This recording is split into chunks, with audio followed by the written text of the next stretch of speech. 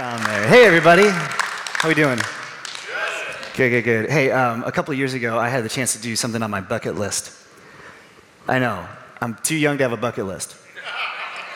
But it's this thing that I'd always wanted to do. I don't know if you've ever had this experience where like you just happen into these situations where something that's always been on your mind becomes possible for you. I grew up water skiing in like a family that had a boat and would always go up on Saturdays to the lake. And sounds really bougie, it's not. And I loved the water. But one thing that I always wanted to do was be able to like barefoot water ski. It was always like a dream of mine. And about 10 years ago, I was taking a trip down to Bull Shoals, Arkansas. And one of the guides that was on our trip, he had this boat, and I looked at him, I was like, hey, that's like a serious boat. That's like a world-class ski boat. And he's like, oh yeah, do you like it? And I was like, well, yeah, I mean, it's an insane boat. He goes, well, it's an old thing that I've had around for a while because I used to be a pro barefoot skier. I was like, no way. And I kind of shared with him my experience. And before I knew it, he was handing me a barefoot water ski suit. It's like this padded suit. And now I'm slender, but I was even skinnier 10 years ago. And it didn't really fit me, but I didn't care. I was like, I'm going to try this thing out. And after a crash course in barefoot water skiing, guys, this is what happened right here. Now, don't get distracted by my Michael Jordan face. What you can't see down here is absolute nothing between me and the water. Now, listen, everybody, I've been skydiving, cliff jumping. I've been off of the blue slide at the Great Wolf Lodge. You know what I mean? This was one of the most incredible experiences of my entire life, being able to just stand on top of water, have a boat pull me, and to glide. Nothing in between me and the water, just barefoot skiing. I learned a couple terms while I was working with this guy. He broke down the science of it once I jumped in the boat because he was like, hey, how'd that feel? And I was like, that was an incredible experience. Like, I didn't think that was even possible. I mean, I've watched people do it. I just didn't think I could do it. And he said to me, well, you know, the reason it works. And I was like, man, I don't really want the reason it works right now. I just know that it works. But he goes, the reason it works is because surface tension of water increases as you take surface area and push it over a greater speed and distance. And my eyes rolled to the back of my head when he said all these words because I was like, man, it's been a long time since I've been in a science class. But he said, well, just think about it this way. If all you got is a little bit of like your heel sticking into the water, to make sure that heel has a firm footing underneath it requires a bit of tension, which means our boat has to go super fast. And it was going super fast. It was going 44 miles an hour. And he said, that's why I actually, as a driver, pick out a really long straightaway that's got to be perfectly smooth because at this speed, one slight movement really throws you off course. And so we want to make sure that you have the best chance possible of being safe. And then he said this thing. He said, what's crazy about skiing is that as you create tension, the way that you move up and move forward is not by releasing the tension, but by increasing the tension. He said, if you want to move forward, you got to go a little faster. If you want to move forward, you got to pull back a little harder. And it was at this moment of this sort of like science explanation as to what I had just done that this guy, his name is Higgins stopped talking to me about like physics and started talking to me about my soul. Because I started hearing these words from this man who is a legendary skier, not about skiing, but about what it meant for me to move forward in my life with God. I started hearing him say to me, if you want to move forward, you got to go a little faster. If you want to move forward, you got to lean back a little harder. You got to lean into the tension in life. You got to lean into the tension in life. Now, that's just where I want to settle for today. I want to talk to you about some tensions that we feel in this life. And counterintuitively, what we find out about tension is that when we lean into it, when we actually lean away from the boat as opposed to leaning towards the boat, when we lean away from it, we find that there's this productivity to tension. There's this way that we can use tension in this life that actually God designed us to be in tension and not without tension. And to show you this, I want to go to the life of Jesus. That's kind of what we do around here at Heartland is we kind of talk about our daily lives and what it really means for us to follow Jesus, but we want to do so in a way that's honest to the way that Jesus lived his life. And there's a story in Jesus' life that you don't even have to be a church person to maybe have heard this story. It's the story, I'll just give you the headline of the story. The headline is Peter walked on water, or as I would say, Peter barefooted. No? Just me. It's fine. Me and Peter in a club of our own. You know that story, the story when Peter walked on water. That's what I want us to talk about today. And I want to show us that this is a story that actually is all about surface tension. This is a story, more accurately, that should surface some tensions about what it means to follow Jesus in our lives. Now, I don't really, you maybe know the story, but you maybe don't know exactly what's happening around the story. Just to get us into it, I want to remind you, Jesus has just fed 5,000 people along the shore. And we pick up this story from Peter and Jesus and the disciples right here when Jesus has just done this amazing miracle and the crowds are pressing in on him, trying to get more and more and more out of Jesus. It's growing late in the day. Notice what Jesus does sort of to start this. Immediately, just done a huge miracle, and immediately Jesus made the disciples get into a boat and go ahead of him to the other side while he dismissed the crowd. I don't know, I wasn't around at Woodstock, but I imagine that like some of the performers had to have like emergency evacuations from that area. They're so popular, people want to be so close to him, it's kind of just a free-for-all, and if you were a performer, wouldn't you want a little bit of security? And just a little bit what Jesus is doing, he's seeing the crowd sort of pressing in and saying, hey, you guys get on that boat, go meet me over here, I'll be fine, I'm going to dismiss the crowds, I'm going to put them, sort of calm them down, and then I'm going to go pray. And so that's what he did. After he had dismissed them, he went up to a mountainside by himself to pray. Just as an aside, I think it's really humbling to think about all the times that Jesus would get alone from the noise, the distractions of life, maybe all of the energy that he has expended just to talk to his dad, just to talk to his father.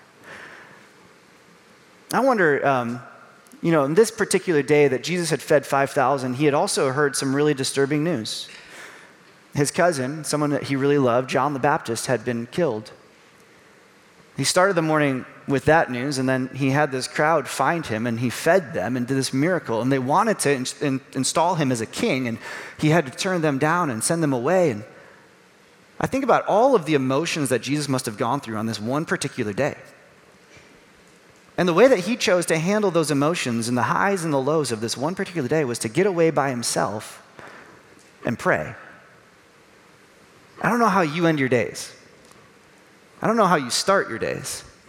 But for Jesus to get alone, to talk to his dad, to go up on a mountain, to take time out to pray is a really, really important thing. And then look at this. So then later that night, he was on the mountainside alone. And the boat, remember, he had pushed his disciples out on a boat. I don't think Jesus actually pushed them. I think they probably did their own thing. But they went out, and the boat was already a considerable distance from land. The Greek word there is the word stadium. It's like this determined unit. It's like football fields away from land. Jesus couldn't necessarily see them. It was so far out there. But it was so far away. And then notice this, that the boat was buffeted by the waves. That means like it was being stalled. It was being pushed in upon by the waves. That this boat wasn't going anywhere because the wind was against it. The wind was against it. And a tension sort of surfaces here for me. I mean, I think about this from the disciples' perspective. They've been sent by Jesus with a mission to, quite simply, go to the other side. That's all he said. Just go to the other side. They're a bunch of fishermen, a bunch of boaters. They should be able to go to the other side. Jesus says, go ahead, I'll catch up. Go on ahead of me. And so they go ahead. And as they're going ahead, they face the storm.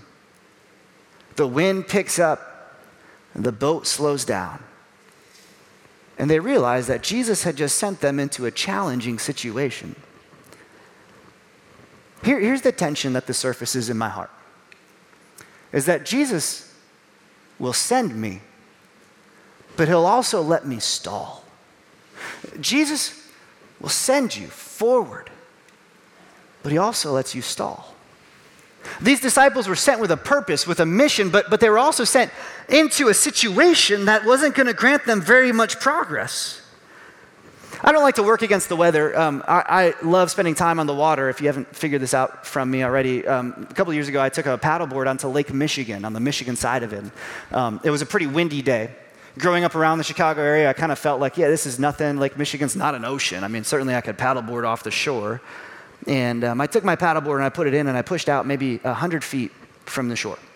And I tried to just go scope out some of the shoreline, but the waves were pushing so hard that as I looked, there was a little bit of like a fixed concrete structure to the shoreline from me. And I was using it as a reference point, and I started really just like pushing hard, just against the waves, against the wind, and realized that for every 2 strokes I went forward, I went 2 strokes backwards. The net effect of this was that I wasn't going anywhere. And so I would try harder and harder and harder and harder. And I wasn't doing anything. Wasn't getting anywhere. What happens in these moments, I'm sure you've had these moments in life too, is that you start realizing for all the frenetic energy that you're putting out, for all the investment that you're making, you're not seeing any progress. And what happens is you start to hate the wind, don't you? You start to paddle and you go, if it wasn't for this wind, I'd be doing really good right now. If it wasn't for this, I'd be really making my goals. If it wasn't for this situation, I'd really be making progress. And I think we can be angry at the things in life that challenge us.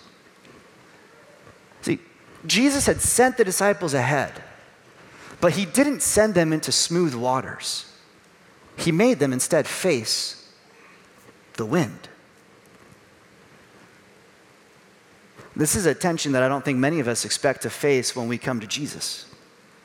Isn't it true? Maybe you're naive like I am, that when you came to Jesus, you thought that it meant smooth sailing.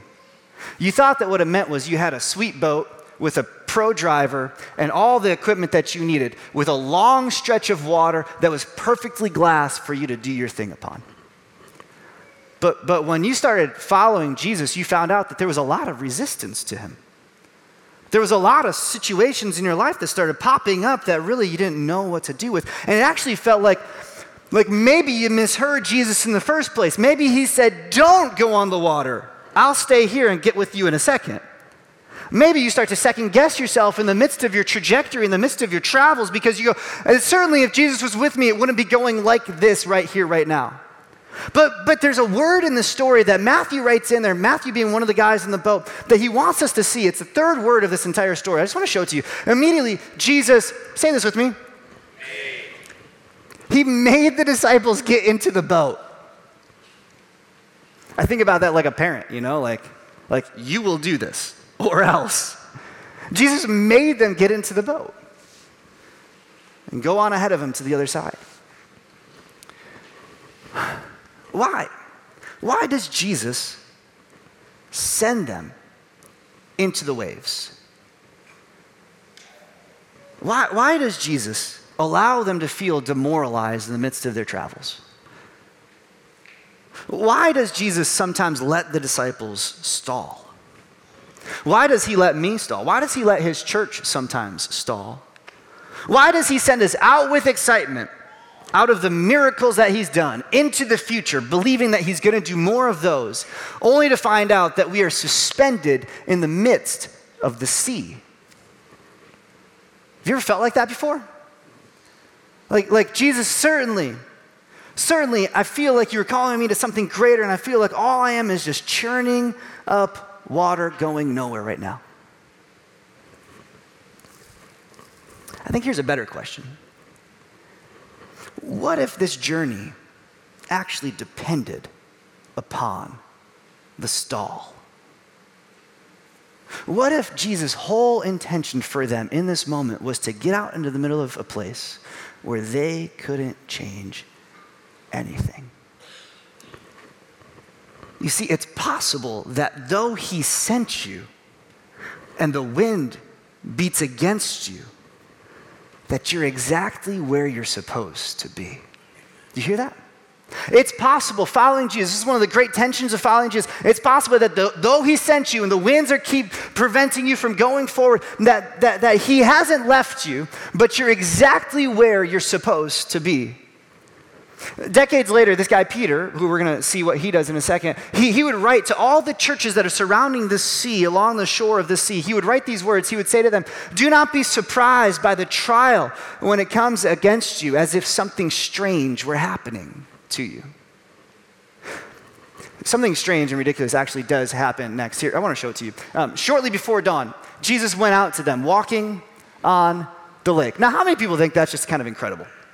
Right? I mean, like, you don't have to be a Jesus follower. That's crazy. It's not barefoot skiing. That's just like something else. When the disciples saw him walking on the lake, they were appropriately terrified. "It's a ghost," they said, and they cried out in fear. I have this mental image of like the disciples being these big burly men screaming like little babies. Right? Don't you have that picture? But immediately, here's what Jesus said to them, "Take courage." Like, come on, y'all. It's just me. Don't be afraid. Now, something I read about this story this week in one of the books that I read to help me understand these things, and nothing. As a pastor, I just have been given 4 years of education on how to read other people's works and help you understand it. That's what a pastoral degree will get you. One of those books this week that I read shared with me something I didn't know. I didn't know that the Jewish people actually had a bit of a superstition. It wasn't uncommon for them to be out and about late at night. But once the sun would go down, and in the evening times and in the middle of the night particularly, if you were walking on the street and you were a Jewish person, you would never say hello to the people walking by, even if they were some of your best friends, because the Jewish people believed that at nighttime, if you saw someone, it could actually be a demon disguised as a friend. Now, we don't live like that, right? Like, we don't have that type of a perspective. But if that was their MO on land, that on land they wouldn't say hi to people who are walking by. Can you just put yourself in the boat for a second, in the middle of a lake, and if you've got that MO, just thinking about seeing somebody walk by your boat in the middle of a storm, and you already are afraid that on land you're going to see demons, what are you going to think? You're going to go, "Not talking to that guy." And so, I don't know if you noticed it, but the disciples are just like, "Shh." And then some poor guy from the back goes, "Oh my gosh, it's a ghost." And Jesus, knowing what they're thinking, just meeting them in the midst of it, just knowing how strange this was, said, "Hey guys, take courage, it's me, it's Jesus. Don't be afraid. Don't be afraid." Jesus tries to calm them down, but does it work? The wind and the waves are all around them, and now a ghost has joined the scene. And his presence doesn't actually seem to increase their comfort. It actually agitates them even more. Do you notice that? I think this is incredibly ironic. Because if we look back at the verse, it's before dawn that Jesus went out to them, walking on the lake. Which means that while they were still in the midst of the wind and the waves, and they were struggling out against the sea, Jesus was already walking on the water before they were even aware. Do you hear that? They were stuck in the midst of the sea, trying to battle their way forward. And while they're in the midst of their struggle, Jesus is already walking their way. They just have no idea that he's coming. I want to say it this way. Here's the tension that I want to say. That Jesus stands on the waves, but he doesn't stop the storm. That before they're even aware, Jesus is standing on the thing that they're fighting against. He's standing on their adversity. He's standing victorious above the thing that is causing them so many problems, but they don't know that he's already victorious over the thing that's causing them so many problems. Sometimes Jesus lets you wrestle the thing that he's already beaten. He hasn't shown you that he's beaten it yet, but he lets you fight it. And I don't know about you, but I kind of wish Jesus would just stop the waves the moment that he beats the waves. That if he can walk on the water, that he do himself the favor by giving himself some barefoot glass. By just saying, Jesus, if you're so victorious over this, why do I gotta be pummeled by the situations in life that I can't seem to get any tractions again, that's keeping me back from really accomplishing the purpose that I feel that you called me to? God, if you're already over this thing, why don't I feel it? He stands on my adversity, the thing that's gutting my heart, the fear that's growing inside of me. Jesus already has complete control over. But he doesn't stop the storm.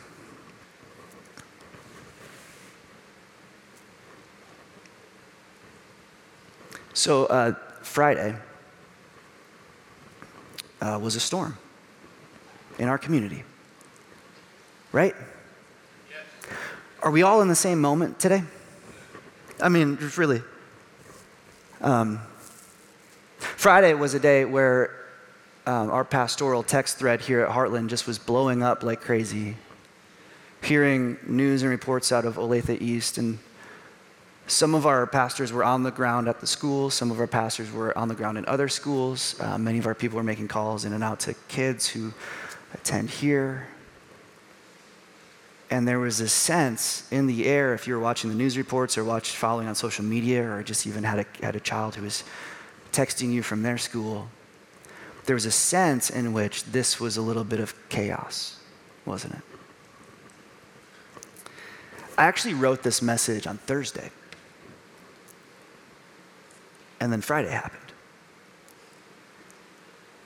And I wondered if I should change the whole message. It's like one of the most spiritual things pastors do is say, like, I was going to say this, but God told me to say something else. You know what? I was going to say this, and God said you should say this. Because as we went through Friday, as we heard the reports and we understood more of the situation, and the deepest fear inside of most of our hearts was brought to surface. Many of us wondered, why would God allow such a thing to happen right here in the high school that's closest to our church, in the place where many of our students attend, where some of you work? Why? I think our sense of security was stolen on Friday, wasn't it? I even wondered if I should rewrite most of this message because of just the situation. I didn't want to appear calloused or insensitive to this moment. And as I was praying over this, I felt the tension surface even stronger in me, that while this doesn't feel good, I know this is very true for us to know. We wish that we had smooth sailing today, but it's really true that we're in choppy waters. As a community, as parents, as students, like, we know what the disciples felt that day. We know today what they must have known back then to be fearful and uncertain about what was going on. And the promise of Jesus to his disciples, one that Brad led us through in communion, is simply this, that in this world you will have trials. In this world you will have tension. In this world you will have the word, some Bibles say tribulations, which is like this really awful, like the Bible equates that to the pains of labor. And there's this tension in my heart. God, what do we do when we're in the midst of the waves? What do we do when we don't see that you're already standing on top of the thing that we're battling against? The thing is to look to Jesus. He says, but take heart, I have overcome the world. Take heart, I've overcome the tension. Take heart, I've overcome the tribulation. We look to Jesus because there he is, closing the distance between our boat and himself, walking upon the thing that is causing us so much trial and turmoil and disheartening inside of us. He's not far away. Though it's nighttime and we can't exactly see him perfectly through the fog and we can't exactly see who he is because of some of our fear, he is here, standing on top of the adversity that we feel today. And we see that he's been standing on top of it long before we were even aware of it. And I think it's kind of providential. That means that God has seen before we've seen. I think it's providential that today, when we set out to map out this journey of what we were going to teach, we did this back a long time ago. But today, God would have us look at this story as a community. I think it's providential for us because for all of us, the idea of driving through a drop-off line tomorrow, for our students of walking back into a building, for our administrators and our teachers, for showing up to another day in the classroom, for the hugs that you'll give your kids before the day begins.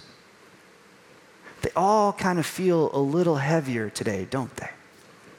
They all kind of feel a little bit more important today, don't they?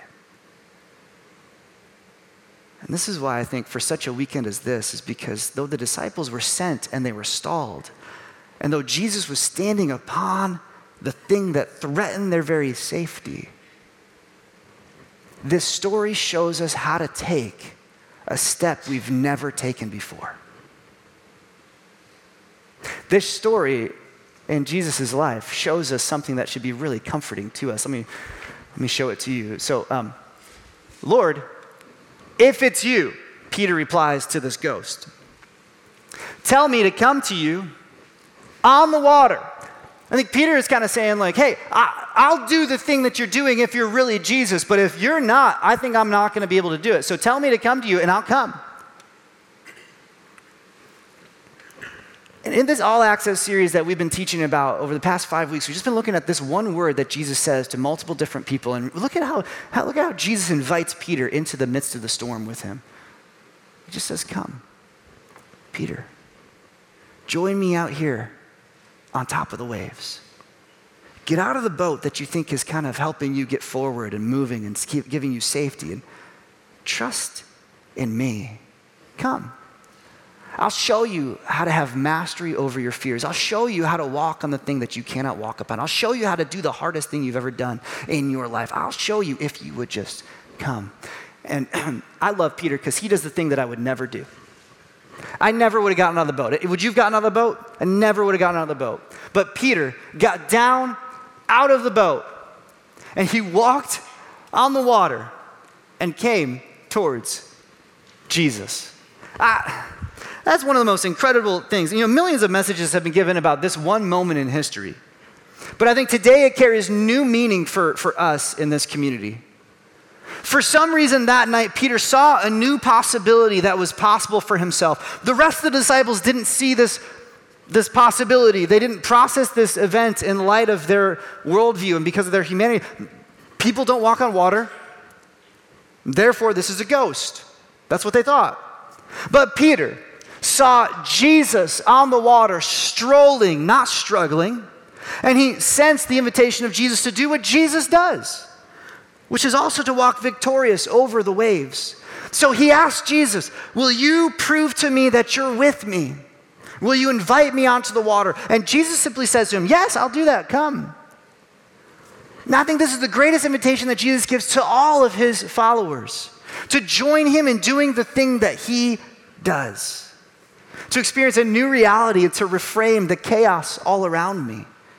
Peter looks at the waves and said, they don't look too scary from this boat. Now that I see you, Jesus, walking upon them. And so Peter takes a step that he had never been able to take in his entire life before. He leaves the boat.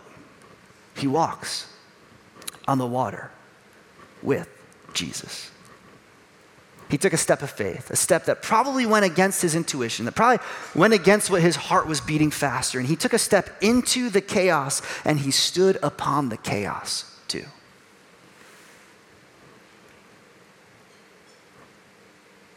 And you know what I find to be the most remarkable about this?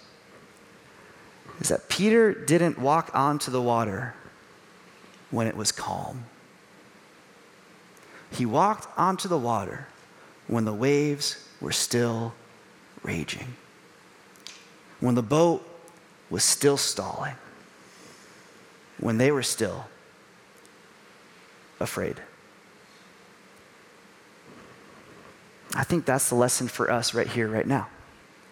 It's just simply this, is that we walk on the water when the waves are raging. Maybe the events of Friday haven't really touched your family or your life.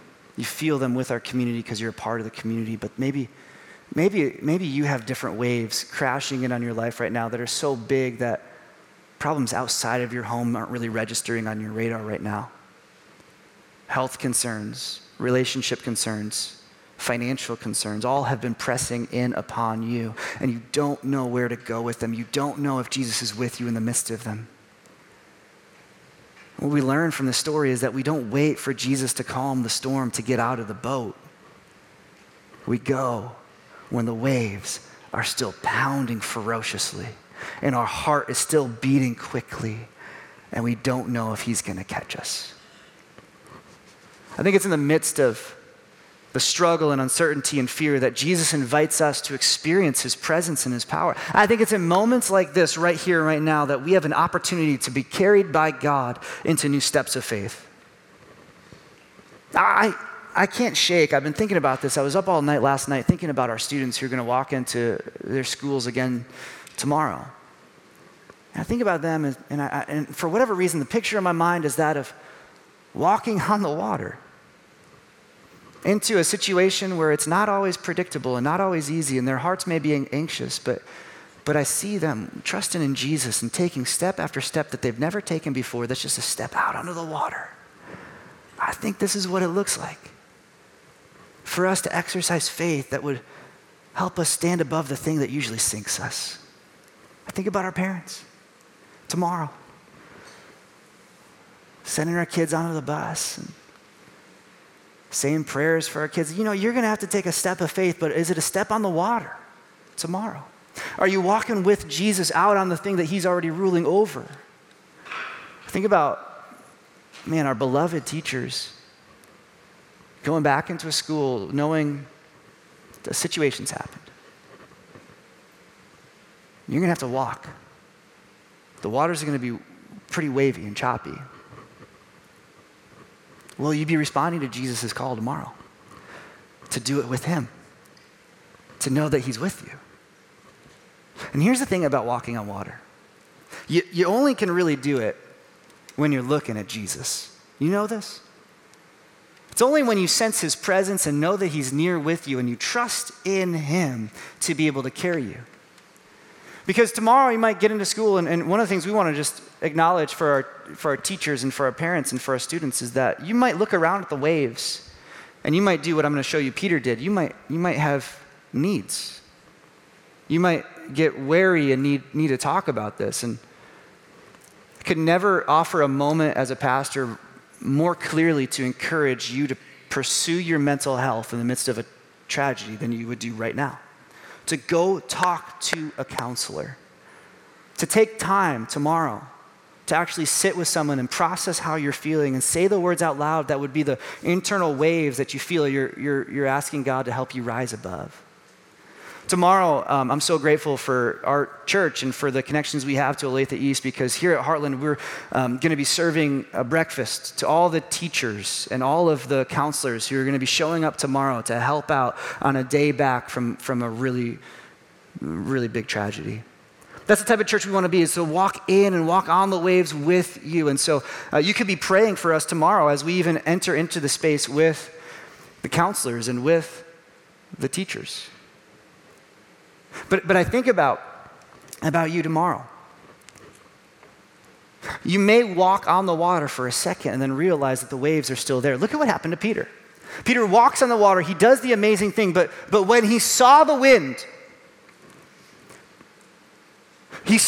just buffeting up the waves and churning it up and causing more fear and anxiety, he was afraid. How could he not be? And beginning to sink, he cried out 3 simple words: Lord, save me. You can sense Peter's anxiety and his fear as he's doing the impossible, but all of a sudden, taking his eyes off of his Savior and seeing his situation, he starts to sink. And this is what I love about Jesus. This is the picture I want in your mind leaving here today from Heartland, watching online, wherever you are. I want you just to realize that in this moment, he cries out, Lord, save me. And all Jesus has to do is just reach out his hand That's how close he was. Reaching out his hand, Jesus grabbed him and he got him. And he says this thing, he says, "You of little faith, why did you doubt?" I love this question because we struggle with it. This is a tension that's raised. It makes us feel like if I just have enough faith in Jesus, then I'll be able to do anything. If I just can muster up enough courage inside of myself, I'll be able to walk on water too. And so I got this. I know I got this. But you know what Jesus is really saying in this moment? He's not saying, "Peter, you didn't have enough in you to do the thing. Like the flux capacitor wasn't filled to 1.21 gigawatts. It wasn't that. It was, "Peter, you put your faith in the wrong place. You have little faith. You chose a little person to put your faith in, Peter. You chose yourself. Peter, you thought that you had in you all you had to follow me. But what you don't realize, Peter, is that I called you out on these waves. I called you out of the boat because, look at this. I, Jesus, believe that you, Peter, can do anything if I'm with you. Peter, I believed in you, that you could take these steps because I knew that I was with you and my presence is greater than your abilities. So Peter, why did you doubt me working in you? Why did you doubt that I believed in you?" You see, our faith is that Jesus calls us out of the boat to do hard things, to show off his power in this world as we join him, as he works inside of us. See, the whole thing is what Jesus wants to show us is he can do amazing things through us if we let him do them. He's looking at us saying, "I just want you to see what you can do when I am in you." And so we don't pretend to walk upon the waves of life with our own strength, but we look to Jesus and we say, "Man, Jesus, I know that I'm not enough. But I know that you have all the power in the world, you have all the authority in the world to save me from that which I think will wreck me." Here's the tension. Is that more than being safe, we're saved. More than being safe, we're saved. We're saved. Jesus called out to him, and caught him, and kept him. There's a tension rising in me because I get comfortable with me. I get comfortable with a lowly me. I know I'm not a water walking, dead, raising, sight restoring king. I'm just me, and I tend to accept me. But Jesus doesn't want us to accept our limitations. He wants us to succeed in his power and to join him in doing what he does. He wants us to see what he can do through us. Let's wrap this up. Here's what happens at the end.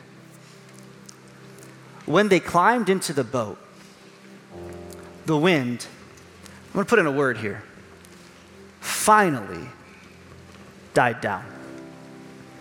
And those who were in the boat worshiped him, saying, "Truly you are the Son of God." You know, this is the last tension that I think this story pulls out for us. When we're facing the wind and the waves and the fear of life, we wonder where Jesus is. He sent us, but he's let us stall. And we've realized that he's standing upon the thing which we're fighting against, but he lets us struggle. And that we walk upon the water even though the waters rage. Here's the last thing, the tension that I see is that I believe Jesus will bring still waters. I believe that shalom and rest and peace are possible with him. But the way it often works out in life is like this, is that we trust that he'll still the waters, he'll still the wind, he'll still the waves soon. This past week it was my son's birthday. And, when do we open presents? Soon. When do people come over? Soon. It's right around the corner. Just hang in there. When do we eat cake? Soon. But when you're on a boat in the middle of the sea and you feel like you're not going anywhere and you ask the question, when is the wind gonna die down? When is Jesus gonna show up? When is this gonna turn out for my good? When is this gonna help me see God more clearly? When will the sun come up? When will the fog dissipate? When will my fear subside? Jesus says, I'm coming to you. I'm with you. And I'm gonna still you soon. Which means we have all we need to get through what we're going through today. Amen. And maybe the wind's still going. Maybe the waves are still rocking the boat. Maybe you don't feel like you have it in you. That's right, you don't. But Jesus in you gives you the power and the ability to do far more than you ever thought was possible. To take steps in your life out upon the waters, as it were, of faith. To experience victory over the thing that causes you fear. So brothers and sisters, this is what I think the invitation of Jesus is for us today. It's an invitation for us to take steps, new steps in our life that we don't know that Jesus would ever let us take, that we could trust in him, and that when we sink, his hand is right there with us to catch us and to keep us safe. He'll still these waters. Maybe they're not still right now, but soon he will. Father, we thank you for this reminder. All these tensions are struggles that we have in this life because we want you to put to rest all the fears and anxieties of this world. And Father, we think right now about our community. You know how we feel. You know what we're thinking about. You know all the hardships. God, we ask you to still the waters. We want to be the type of people, though, who walk out of the boat and onto the waves to be with you. Even when the waves are rocking us, God, we want to be with you, to sense your presence and your victory. And God, I'm struck by the fact that the disciples say, truly this was the Son of God. That something about Peter's faith and doing the thing he had never done before proved to them who you were. God, that's our big heartbeat, is that people would see through us taking step after step after step of trusting in you, that truly you are the one who reigns above it all. Truly you are the one who is in complete control of this earth and this life. So we come to you knowing that you're the powerful one who has all things under your control.